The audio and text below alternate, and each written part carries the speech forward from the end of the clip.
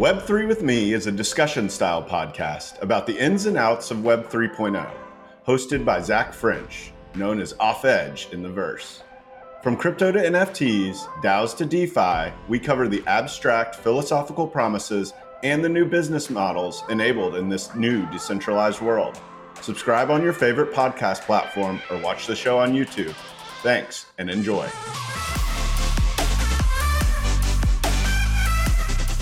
Zach French is a bar-certified attorney, and nothing expressed by Zach during Web3 with Me shall be considered legal advice. All the opinions expressed by Zach and his guests are solely their own opinions. All content in Web3 with Me is for informational purposes only. Zach and his podcast guests may maintain positions in the securities discussed during Web3 with Me. Hey everyone, thanks so much for being listeners of Web3 with Me. I want to take a few seconds to tell you about my exciting new B2B offering. It is the mission here to educate. I sincerely believe Web3 can make the world better for more people. Businesses shouldn't be left out though, so I've launched the Web3 Coach. It's a bespoke education experience designed to help your team understand how Web3 affects your particular industry or company and identify opportunities unique to Web3.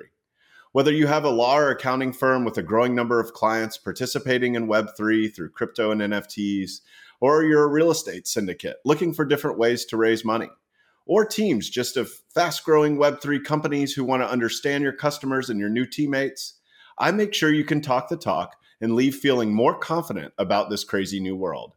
Please take a minute to check out my website at theweb3coach.xyz. Thanks so much and enjoy the show. My guest today is Giuseppe Stuto. He is the first US-born member of his family, who are all from Italy. He's a deep technical thinker who does a great job of using analogies to explain his outlook on investing and Web3 generally. He founded his first company fresh out of college and sold it to DraftKings a few years later. After seeing them through an IPO, Giuseppe started angel investing and ultimately partnered up to form 186 Ventures, which is where he is now as managing partner. He plays on his unique technical experience as a founder to help provide a value add to all his portfolio companies. We go deep on the potential for Web3 infrastructure and developer tools. LFG, baby, let's start vibing.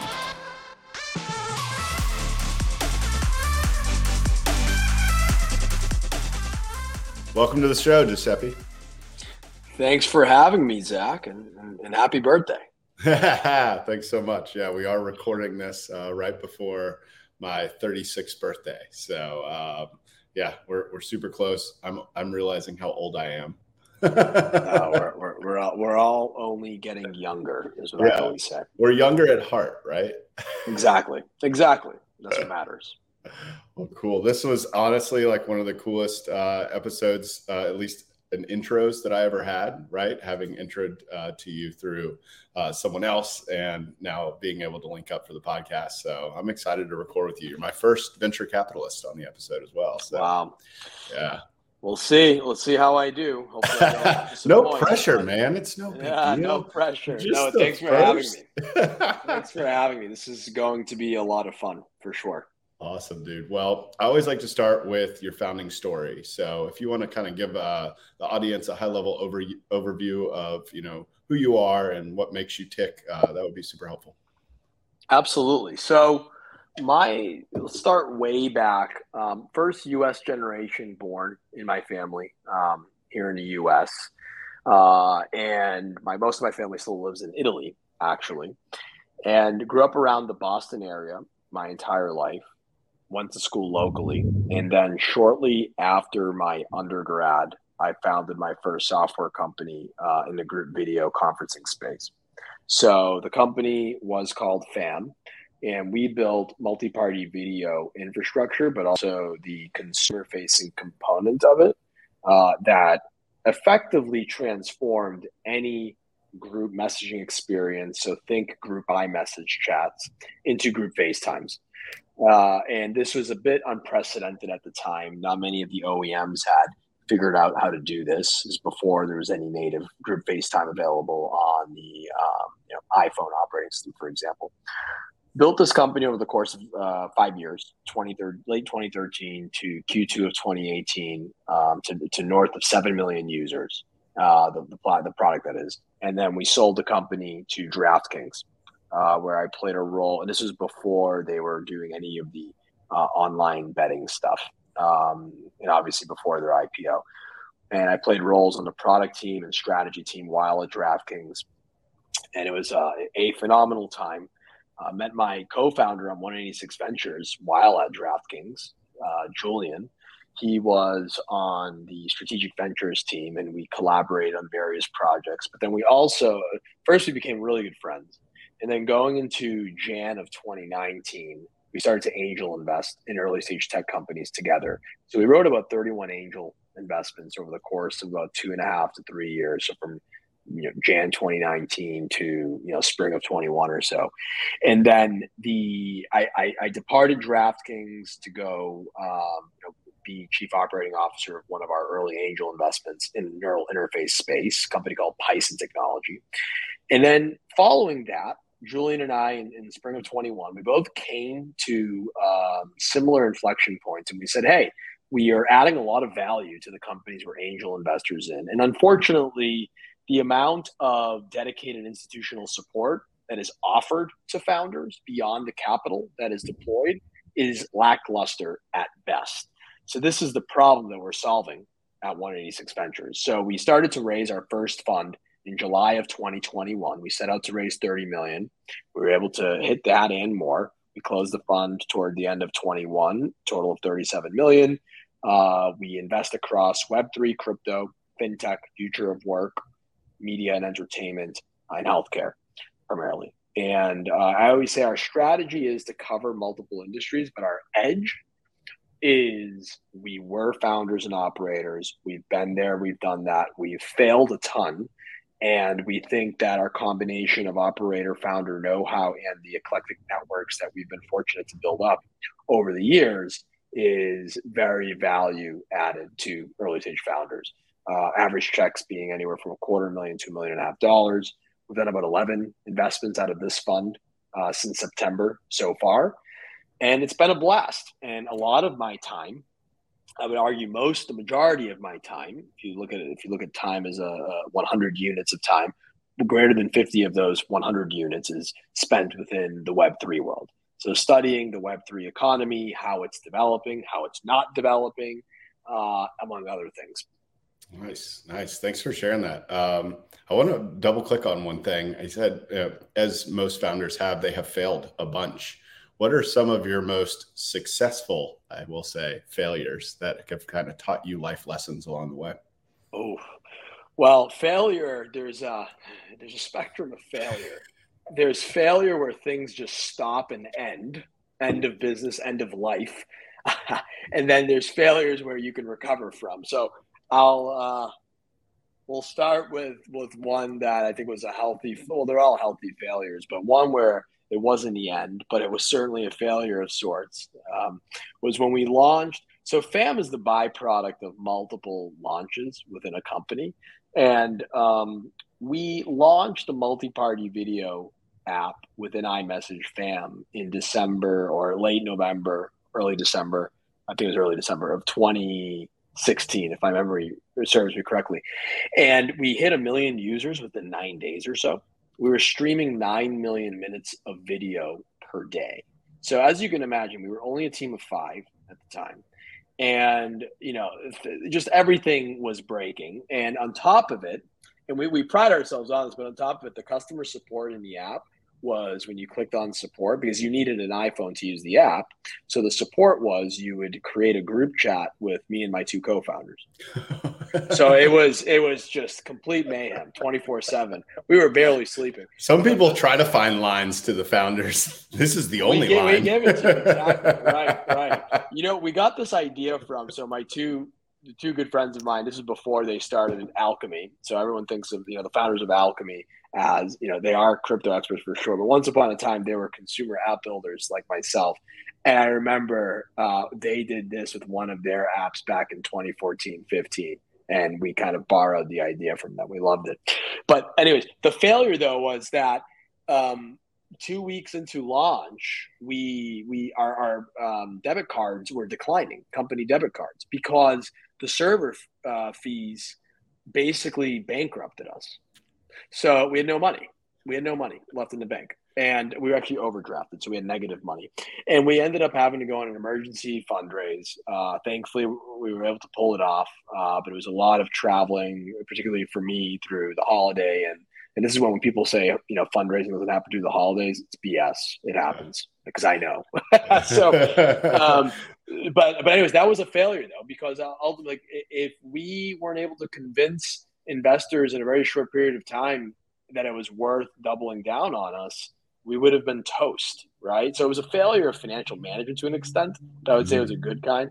Another failure, maybe, I would say early on before SMAC, so right in between kind of during my undergrad days and kind of shortly after my undergrad days and going into, before SMAC, which was FAM in late 2013, I built a series of mobile apps. One of them was one that would, I guess, convert cash transactions into mobile digital transactions. This was in 2011, 2012, so kind of ahead of its time. Yeah, a few years. It was an epic failure. Just not. It was the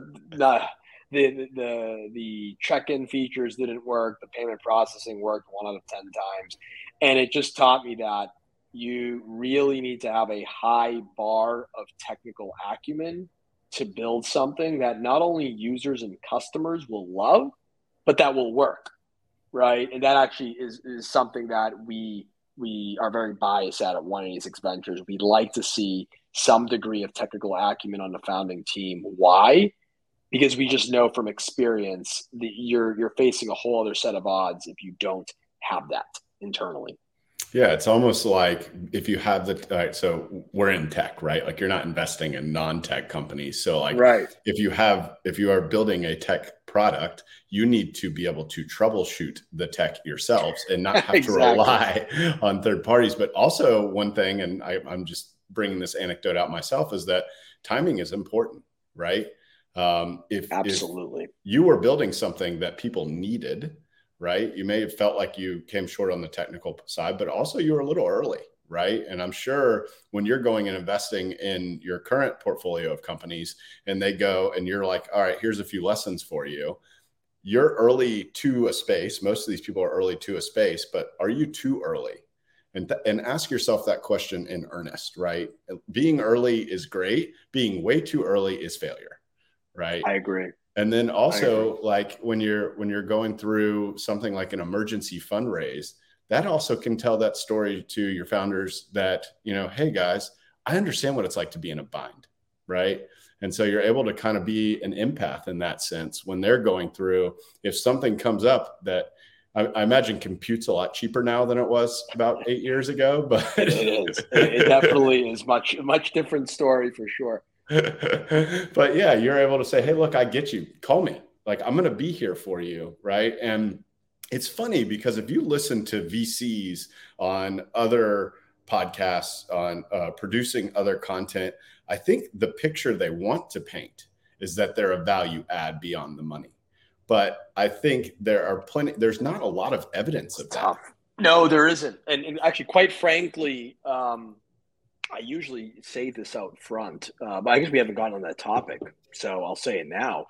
And we say this to our founders, whether ones that we invest in or ones that we didn't invest in. Ultimately, we don't believe that investors do that much in the grand scheme of things. Doesn't matter who you are. As much as I like to think I know a thing or two, but as much as I like to think I can add value, the assumption must be that there will be little value added relative to the value created by the founders. You can't compare the two. Oftentimes people like to just look at it in the same wavelength. You just can't. But what investors can do, and this is where this is why, part of why we founded 186 as an institutional fund. Investors can, at certain points along the business life cycle, significantly impact the trajectory of the company. And the probability that non-institutional investors on your cap table do that is much lower. Why? Because by definition, they're thinking about you less. If I'm an executive at Coinbase and I have a $10 million side angel fund, true story, and I invest in 50 companies out of that, or even 20 companies out of that, regardless of how much I like your company, my allegiance is to Coinbase. My fiduciary duty is to my employees at Coinbase. So when shit's hitting the fan there, right, which it happens at every company, getting my attention is just going to be harder. And it doesn't matter what your company is going through. Now, this also plays out with some VCs. I would argue the ones that aren't in it for the right reasons, but this is my full-time job. So the chances that if you really need me, you need to get in contact with me. Not only will I make the time, I have to make the time because my fiduciary duty is to my investors who I represent and invested their money into your company, right? Yeah. So it's really important to think about that too. So there is some value add, but it needs to be looked at in a different way, I think. Yeah. So take notes, founders, when you're comparing strategics versus traditional VCs and institutions. The VCs and institutions do have that fiduciary obligation to you directly, whereas a strategic investment fund, they are rather having their own obligations to their own company. There is a lot of great companies that have come from strategic investments. It's not to say that it doesn't work, but it's just what value are you looking for here? If you're looking for just capital, that's great. And maybe you're building in a similar industry where they can offer expertise. But if you're looking for someone who's always going to be on and always be there for you, maybe it's better to go the traditional kind of VC institutional route. Right. Well, cool. I know that you had kind of explained that you're spending a good 50% of your time in the Web3 space. I also want to know, like, when was that kind of Web3 inflection point for you? I imagine you didn't just think of it at the end of last year. Was there like a personal experience that you had that was involved in either crypto or some other form of Web3? Sure. Certainly.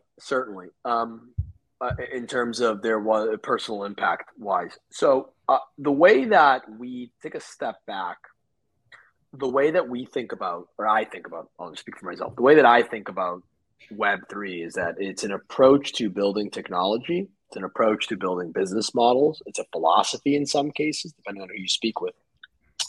And we look at it as an enabling technology or an enabling business model or enhancement to traditional business models. Now, with that said, the way that I came into, well, first was like probably like everyone else, or the majority of people, where I bought my first Bitcoin and Ethereum in circa 2016. And then I started to follow it. And then I made all the wrong trading decisions. Talk about a failure. Every single wrong decision, I've made them. When it comes to trading, this is why I like to invest in illiquid assets, not liquid assets in some cases. And but I would say I wasn't convinced going into 2017 or going into 2018 that it would be an enduring technology and approach. I wasn't. I was wrong, but I wasn't. And I would say and at the time, what was going on with me personally, I was still building my company fam, or I was just exiting it. I was ramping up into DraftKings. At the time, there was no relation to the Web3 world. So obviously that, like, my focus wasn't there, but I also gave a lot of weight, which a lot of good, people are doing even today. I gave a lot of weight to the talent that was pouring in and out of the space. And I will say in 2018, boy, a lot of people fled. A lot of really talented builders, not even investors, I'm talking about builders, fled. So that really turned me off of it. And I also I saw a lot of large corporates, building blockchain technology, thinking about, in theory, how a decentralized set of infrastructure could enhance their offering, but I didn't see enough implementation. I didn't see enough adoption. So I just didn't believe in it. And then I would say going into 2020, I would say a few things started to happen. Mid 2020, let's call it. Angel investing, you just see more and more talent focusing in on it. So I'm like, that's an interesting signal relative to prior time periods. Then I started to see peers of mine that have built some of the, most notably well-known companies in the Web3 ecosystem today hit their stride, and I saw their companies gain traction. Interesting, real adoption. And then of course, just the floodgates started to open in terms of the applications made a lot of sense. Where we now, and this kind of segues into, I guess, so that's kind of how I started to become interested in it, was more organic through use cases. Started to see financial services benefit from adopting various forms of Web3 technology or Web3 approaches to building technology. And I started to really think about how a lot of the problems that we're facing as a global economy, one of them being inadequate access to credit for small businesses that otherwise should qualify for it. So not small businesses that are getting off the ground or don't have or aren't profitable, but ones that have a track record of 10, 20, 30 years of profit still have a tough time qualifying for ample amount of credit relative to their larger business counterparts. That's a problem. I mean, if we're going to scale this world, we can't leave behind small businesses. We just can't. And there's going to be too much innovation lost, too much value creation lost, and it's just not the right thing to do. Now, that is one thing that a Web3 enabled approach to infrastructure can be pretty, handy for, or be helpful toward, I should say. So that would say, so kind of 2021 is when I really started to see that, wow, now's the time where there's enough capital, enough talent, and enough use cases worth focusing on all of this. A lot of it is centered around financial services. Of course, this goes beyond fintech, but that's probably where we're going to see the most value realized and value creation over the next 2 to 3 years. Yeah, that's kind of where it always starts. I feel like when you're For seeing sure. a new technology adoption, that's where the money is, right? The money is where the money is, which is finance. And it sounds like when you started to see that the dollars at work starting to buy into this, and you started to see use cases get validated. I think 2020 was DeFi summer, right? Yeah. That was obviously a lot of speculation, but nonetheless, it was one of the first valid use cases. Other than, things that had not worked in the past. It was also when NFTs first started to become a thing. And they were obviously really hit their stride in 2021. But it was the time when the use cases were starting to pile up, and you were approaching it like an investor at that point. It sounded like you're building your thesis. You had a very organized thesis as to like, okay, I see validation. Now I'm going to start taking a little bit more of an interest. So when you did start to take an interest, coming from a technical background, right, and being interested in those kinds of technical founders, what kinds of projects were you looking at specifically? Were you looking at more of the tech-heavy stuff? And then I guess, how has that changed now that you have 186? Sure. Specific to Web3 or just in general? Specific to Web3. Yeah. I would say, well, certainly looking at, we've done both consumer and enterprise related investments that have a significant Web3 component. But I would say one of the biggest eye-opening ones were ones that actually played on the side of regulation. What do I mean by that? So we wrote a small angel check. We didn't have the fund at the time, but we did write a small angel check into Chainalysis, for example, right? So the more regulation, the better for Chainalysis. And I'll get to why we look at regulation. We also then, this is in the fund, a company called Ponto. So they're building infrastructure, like enterprise grade, high regulatory grade infrastructure for banks, for other large institutions that are financial in nature, to be able to have secure, compliant asset custody and payment transfer. Right. And they're taking a super regulation friendly approach where the first year of the company was based, among other things, basically about building up its IP from a regulatory and permitting standpoint, licenses and all that. And we look at that, and we've been looking at that, thankfully, the Web3 world in that way for 2 or 3 years now, even before the fund started. Why? Because we knew that to jumpstart in a global economy, in an ecosystem, you don't need to reinvent the wheel. Now, I understand that there is certainly, not to get philosophical, but there are those that absolutely dismiss centralization. But the reality is, the financial ecosystem that we built up in a traditional finance world wasn't on accident, right? It just wasn't. There were reasons why things were done. And we're actually seeing that right now play out over the last 90 days within the crypto world. You have retail investors losing their shirts because there was a lack of regulation over what certain institutions can or cannot do.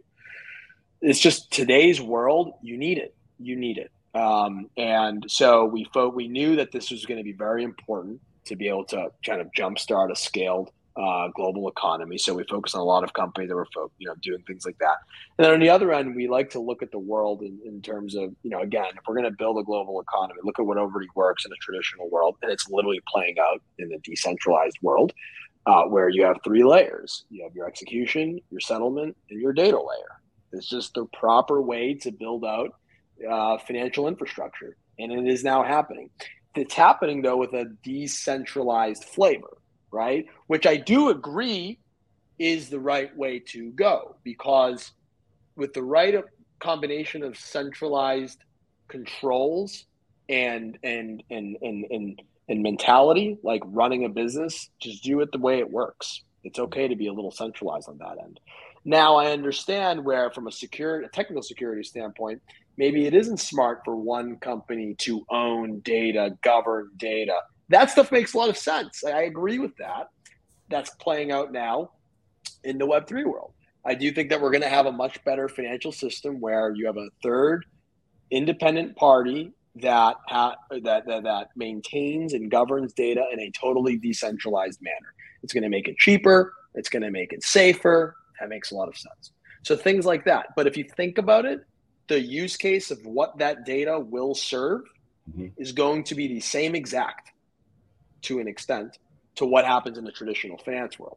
It's still going to be hedge funds using it. It's still going to be centralized financial institutions accessing it.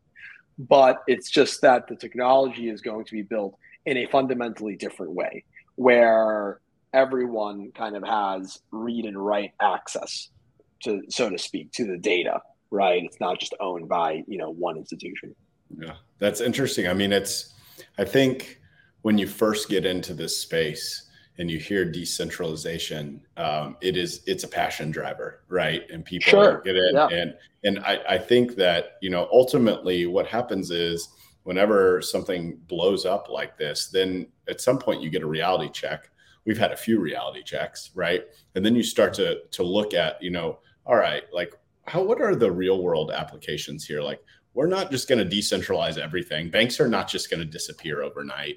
Like, this is just not going to happen. So it sounds like you're taking a practical approach. And another analogy that it sounds like is a lot of your focus is on kind of like the picks and shovels of the industry, as opposed to like the darlings, right? As opposed to trying to find the prettiest one, the prettiest company to invest in. You're looking at it like, they're tempting. They're tempting. They are tempting. And look, people will make a lot of money on them. But the question is, what has staying power, right?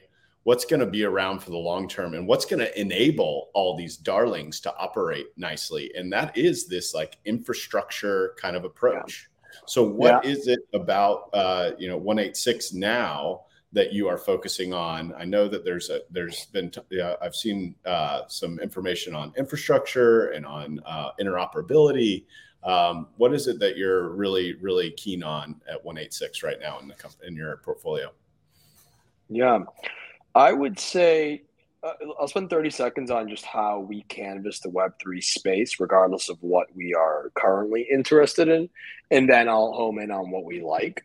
Perfect.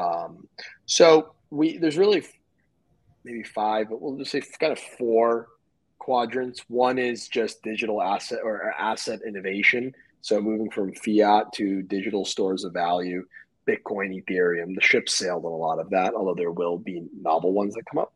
And then, of course, the liquidity solutions that support the access and usage of those assets. So exchanges, market makers, and so on.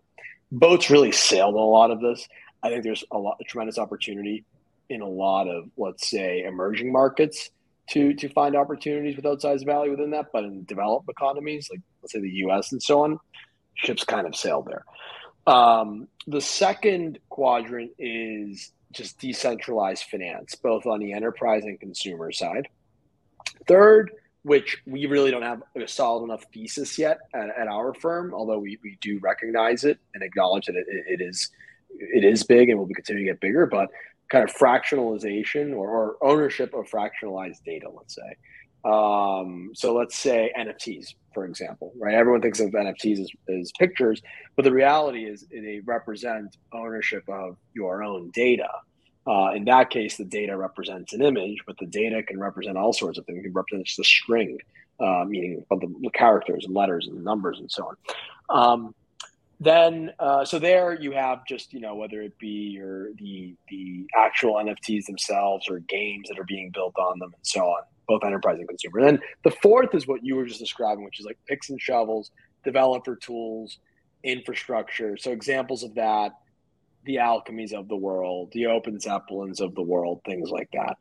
Now, where we are currently focusing a lot of our time and energy on is the infrastructure that supports asset custody, payment processing, reduction of gas or reduction of fees, right? As much as we like to think that transacting on the blockchain is cheaper than the centralized world, I don't even know where that comes from. It's right? slower and more expensive. It's unbelievable, actually. I know you can make a case for it, but at scale, you can't even compare. So anyways, reduction of fees, enhancing developer tools like the Infuras of the world, the Alchemys of the world. Like they are building the beginning of really important infrastructure for developers, but we have a long way to go because at its core, and this doesn't go for every application, but when you're dealing with smart contracts available, they're going smart contracts that are going to be facilitating a transfer of hundreds of thousands or millions or tens of millions of dollars worth of transfer.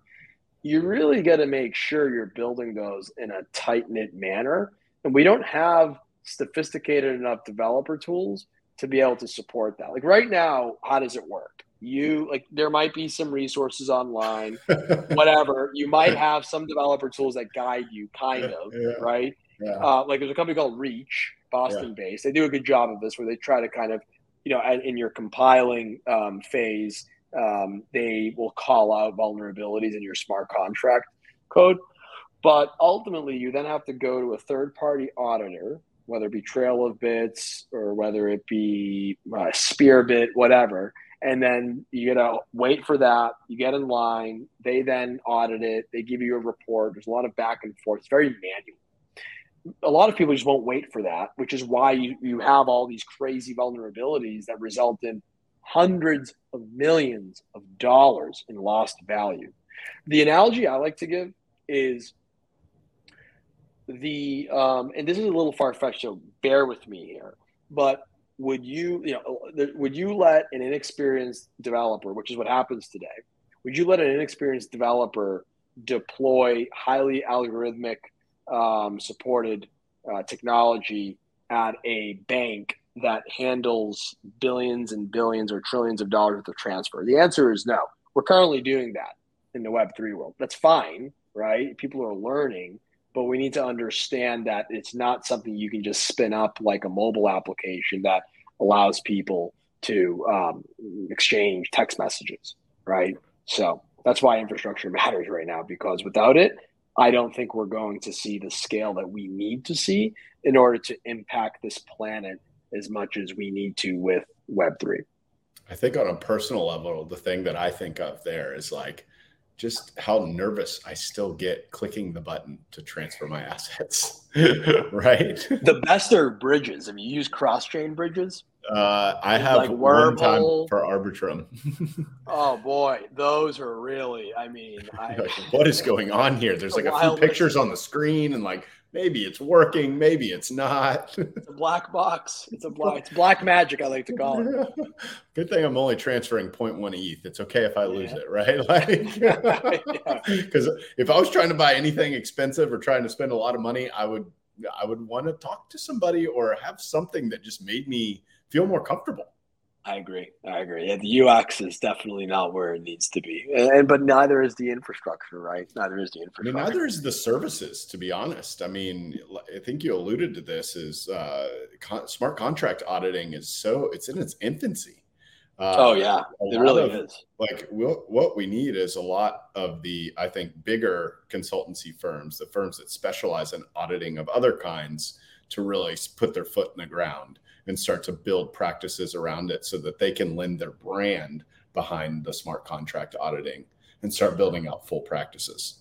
I agree with that. I do agree with that. And I think it's going to be, I think both parties, meaning the actual auditing services and developers, have to progress at the same rate. I think right now there's been a tremendous amount of effort, in my opinion, put toward these auditing services, which are incredibly important, the role that they play in Web3, but not enough emphasis has been put in pre-baking in the developer tools that are rolled out there. You can just pre-checking, right? Like there's no, with where AI is where it is today, and just where, just compute power and all these things that have come together over the last, several years, there's no reason why at the compile state of writing code that you really can't call out for some of these things. Now, this exists to a degree, but I think it can go a much longer way, in my opinion. That's interesting. I'm not entirely familiar with all of the developer tools out there currently. Do you have like a good high level explanation for both me and the audience of kind of the current state of these developer tools? What are they focused on? What aren't they focused on? What are the constraints that they're facing? Sure. So I guess I'll give two examples. And I haven't messed around with Alchemy in a while, but there's Alchemy where they think of them as, well, this is what they also dub themselves in press, but the AWS of crypto. So, with relatively little code, you're able to spin up a suite of node connections to whatever blockchain you're trying to develop on, say on Ethereum, for example. So it allows you to focus on the actual application development versus trying to become the ultimate expert of blockchain, like the underlying protocol layer, right?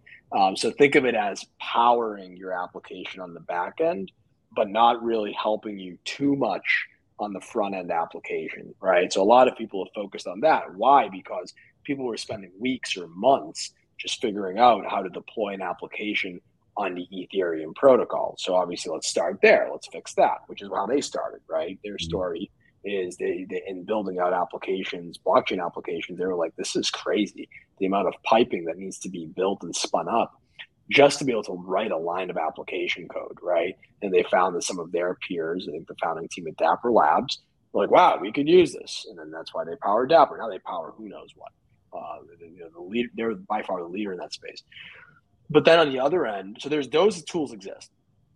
I would say what's called like the IDEs, so integrated development environments. They're really early on, right? So the comp in the Web2 world, if you want to write an iPhone application, you need to use Xcode. Xcode is the IDE native to Apple and the Mac OS and the iOS and all that. So basically what it does is it allows you, it's where you write your code, it's where you compile it to see if it works or if there are any bugs or errors. It's what you would use to troubleshoot most of the time and so on. That equivalent for blockchain application development is in its infancy. There's a company called Reach doing it fairly well. It's part of their solution. It's not the only thing that they do, but they're building out their own. And there are some other companies too. But that's also going to be a core part of it, right? You have the back end part of it, which makes it easy for you to just get to work and build an application. And then you have, the other part of it, which is like, all right, now that we're actually building the application, let's do it. Let's save ourselves as much time as possible. Let's make it as high performing as possible. Let's make it as secure as possible. And that's kind of the next state. But we barely have those right now, I would say. So it's launch. If I could simplify it and tell me if I'm being dumb. Oh, sure. So its launch is pretty well covered. Alchemy is the leader in the space to launch an application, whereas optimizing the application in multiple different ways that we kind of take for granted, maybe in the Web2 world, we're not there yet when it comes to Web3. No, we're not. The book is still being written on it, right? Yeah. Because we don't even know how far and how complex some of these applications are going to become, right? The underlying protocols are still being built to an extent. It's like another analogy that I'll give Imagine being in a graphical user interface world, right? So pre-Windows operating system, but not DOS, like Right. Microsoft Windows with Not a Oregon graphical Trail. user interface. Yeah, right. Not right. No, like, exactly right. Not the original Oregon Trail. Like before Apple came out with the graphical user interface, and then before Windows came out with we're before that. We don't even we are in like the people like to say we're in the 90s. We're in the 90s from a business development standpoint, from a technology development standpoint. When it comes to developer technology, I'd argue we're in the 70s. Wow. Seriously, I really would. It's that we're like that. I really would argue that Yeah. because there's just so much more that needs to happen, honestly. So we need those operating systems to come to life. I truly believe that we're going to have Web3 equivalent operating systems. What they look like, I don't know, but we need them because of just right now everything's so fragmented. It's very difficult to even kind of think about in a tangible manner when you think about it from a technical sense. Yeah, I'm wondering, and again, this is bridging on the extent of my technical knowledge, so feel free to clarify this question a little bit. But does it make sense for some of the current larger companies that are in the developer tool market to be trying to tackle these, or is it we have to wait and see this kind of thing? And like what about that? Like, does it make sense for those larger people to be kind of bridging some of their developers over to kind of be the thought leaders, I guess, or in this part of the space? It's a very good question. I mean, the jury is still out. It will still be out for who knows, at least the next 5 to 10 years plus. I would say it's definitely worth it. If you're a larger company, especially if you offer cloud services, you want to be in that game, right? You want to own as much of the developer stack as possible. So how you get there, I mean, it's a build, buy, or partner type scenario. These larger companies, they don't partner; they either build it or they buy you. So I don't know how they're going to go about it, but certainly yes, I do absolutely think that some of these companies are, to my knowledge, should be deploying some engineering bandwidth to solving some of these problems. I do think, though, there's a lot of waiting and seeing because of what I was just alluding to, which is things are so nascent. They're so far away from being mass scale ready that it's just very difficult to even have a thesis on this. It's just so difficult. We can't, I mean, think about it this way. We're talking about a Web3 global economy, right? And we're talking about disrupting lending and all this other stuff. And I'll get back to the point. Imagine, if someone said to you that recognizing collateral, wasn't possible anymore in a traditional finance world. You would think we're in like the 1800s, right? That is the world we live in right now in the Web3 world. We don't. So the point is that there's still a lot of technology that needs to be built that would even make the space big enough and tangible enough of an opportunity worth building for some of these companies, which is where on the flip side, why it's a tremendous opportunity to just start building as much as possible, because we're literally building the early low level blocks of an entirely new financial system. And I would just argue kind of technology economy in many ways. So yeah, I do think a larger company should go in. Whether they try to get in by buying companies or building it out themselves, I don't know. I do think that one thing that I don't ask myself enough, and I would argue most don't in the crypto world, which is what makes a lot of builders special. But it's most of the time you can really think of how an existing centralized, super centralized Fortune 500 Web 2 company can come in and do it better than someone else, right? And that's something that people need to be very cognizant of, whether it be building a developer tool, whether it be building infrastructure or whatever else. Nothing's stopping them really. And the philosophical rejection of centralization has definitely disappeared over the last 90 days, right? Yeah. In my opinion. And I think too, I was given a presentation earlier today to a large company, starts with an A, ends with an N. Uh, and, one of the things that we were harping on in that whole conversation was that they're, like, when I was explaining to them what Web 2, what Web 1, what Web 2, what Web 3 were, is that Web 3 is not getting rid of Web 2. Right? Right. It's just an iteration, right? Just like there's still static web pages out there that you can read, right? That's Web 1, right? Like they didn't go away. Now it's just increasing the level with which you can participate in the web or in the internet. So I think there is a happy medium, and we need times like this, these times for the biddlers, as we say, in the bear market, right? Where people are building, like they're building startups. I had a lawyer on who helps Web3 companies a while back, and he said it's interesting. In all of 2021, we talked to mostly NFT projects. But then when 2022 hit and things started to get a little bit shakier, now we're only working with Web3 startups because now people are wanting to build businesses. And I think that we are heading that way. And I love like the way that we're going about this, because I think that it's going to make a lot of sense for my closing question, but I don't want to jump the gun. The first thing I've got to ask you that I ask every single episode is, how do you define Web3?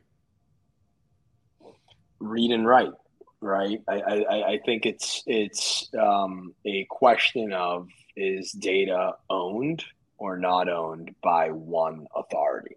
Is data freely accessible? And so on. That's what I would describe it as. I would say it's a paradigm and an approach with which building technology that is premised on there being no one singular owner of data that is used within that technology. That's why, in many ways, most of the companies that we talk about and hear about in the Web3 world are really Web 2.5, right? Like they're very centralized. OpenSea is very centralized in the grand scheme of things. Coinbase, FTX, Gemini, they're obviously very centralized. A lot of them are centralized. I think they're Ethereum, very decentralized, right? So it depends, but that's what I would describe Web3 as in general. Yeah, that makes sense. Well, cool. I do always ask the same closing question. I'm really interested for your answer. And I'm going to give you a little caveat before. So we have talked about how we are in the 70s in terms of certain areas of developer tools for the Web3 ecosystem. So I want you to, when you answer this question about the future, assume that when you're thinking about the long term, when I'm talking about 5 to 10 years from now, let's assume that 5 to 10 years is enough time to take us from the 70s to now in terms of developer tools. So I ask you this: where do you see yourself and Web3 in the next 6 to 12 months?